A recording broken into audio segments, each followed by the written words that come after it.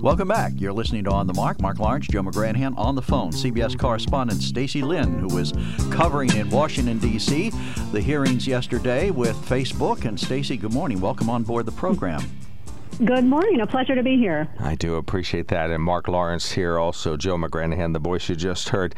Are we ready to start to talk about some legislation that will emerge from this? We heard a lot about what this woman had to say. And, of course, we've had Facebook under the microscope. Do you think finally we're going to get something out of the Congress? And was she credible?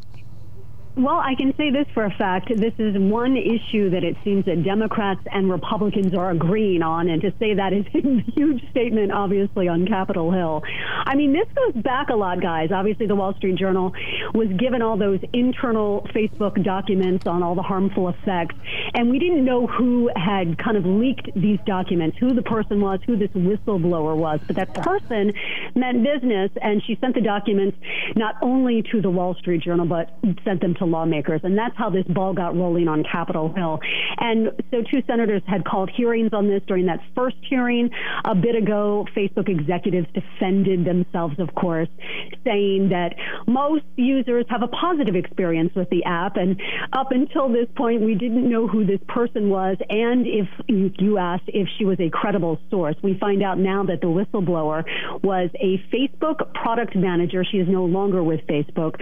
Her name's Frances Haugen. So she showed her face for the first time this week on 60 Minutes. Yesterday, she faced senators and kind of spilled the beans. And there were some pretty damning things that she had to say. She said Facebook puts profit before safety. That was kind of the big umbrella statement. She said Facebook knew it was promoting anorexia content to young users. She said the different authoritarian or terrorist-based leaders were using the site to spy on people, and that from what she had seen, executives would rather risk misinformation than risk losing money.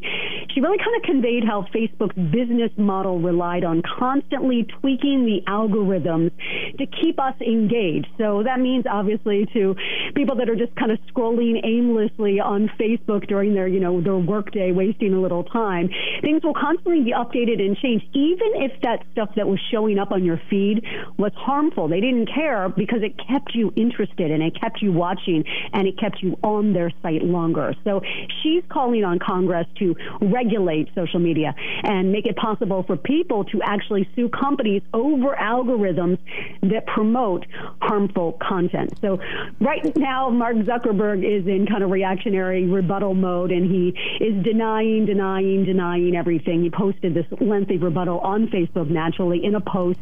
He said he shared this with his company and his employees. Now he was sharing it with everyone. He called her testimony as painting a false picture, and that the company cares deeply about safety. He said her accusations were deeply illogical and just not true. So clearly this is just the beginning of what could be a very heated battle.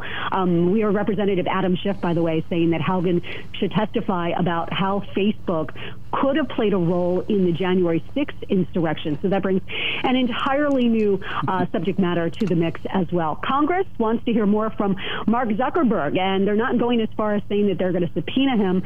Facebook has not confirmed yet if he will appear or not. He's not shy from doing this. He's been on Capitol Hill many times and talking to senators and lawmakers about many things with the company. So I do expect that he probably will agree to it and appear before Congress to defend his company.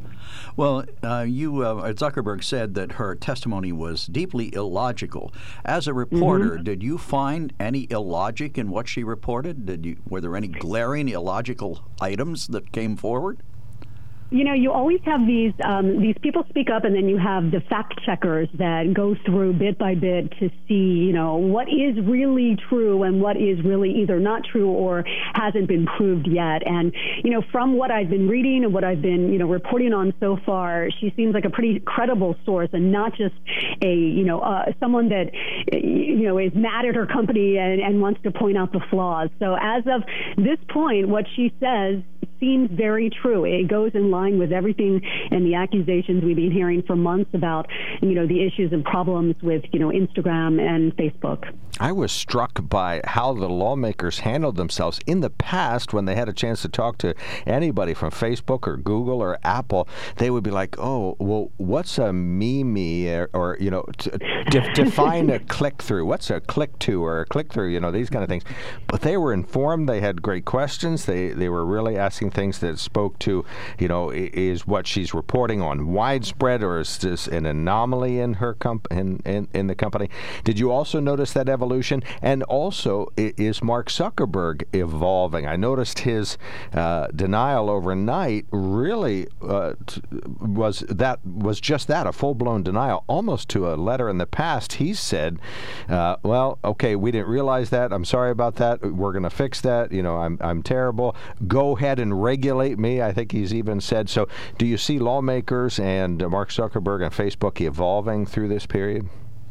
Well, I hope so. I think Mark Zuckerberg realizes that there is no way that he can come out of this looking good in any way, shape, or form. I mean, there's too many accusations and allegations that keep coming forward. I mean, this is, like I said, not the first time he's testified on Capitol Hill about this, and it seems like this time around with this internal person that is specifically finger-pointing very specific and very damning things, I think his back's against the wall. So there has to be some accountability on the side of Mark Zuckerberg and his company, and lawmakers seem to be all for together, which is shocking in Washington, but the Democrats and Republicans coming together saying, yeah, there needs to be some regulating here. Well, Stacey, from a regulatory standpoint, what is the feeling of Congress? What is it you think they might do? Or, if you can tell us where they're leaning, I think that would be helpful.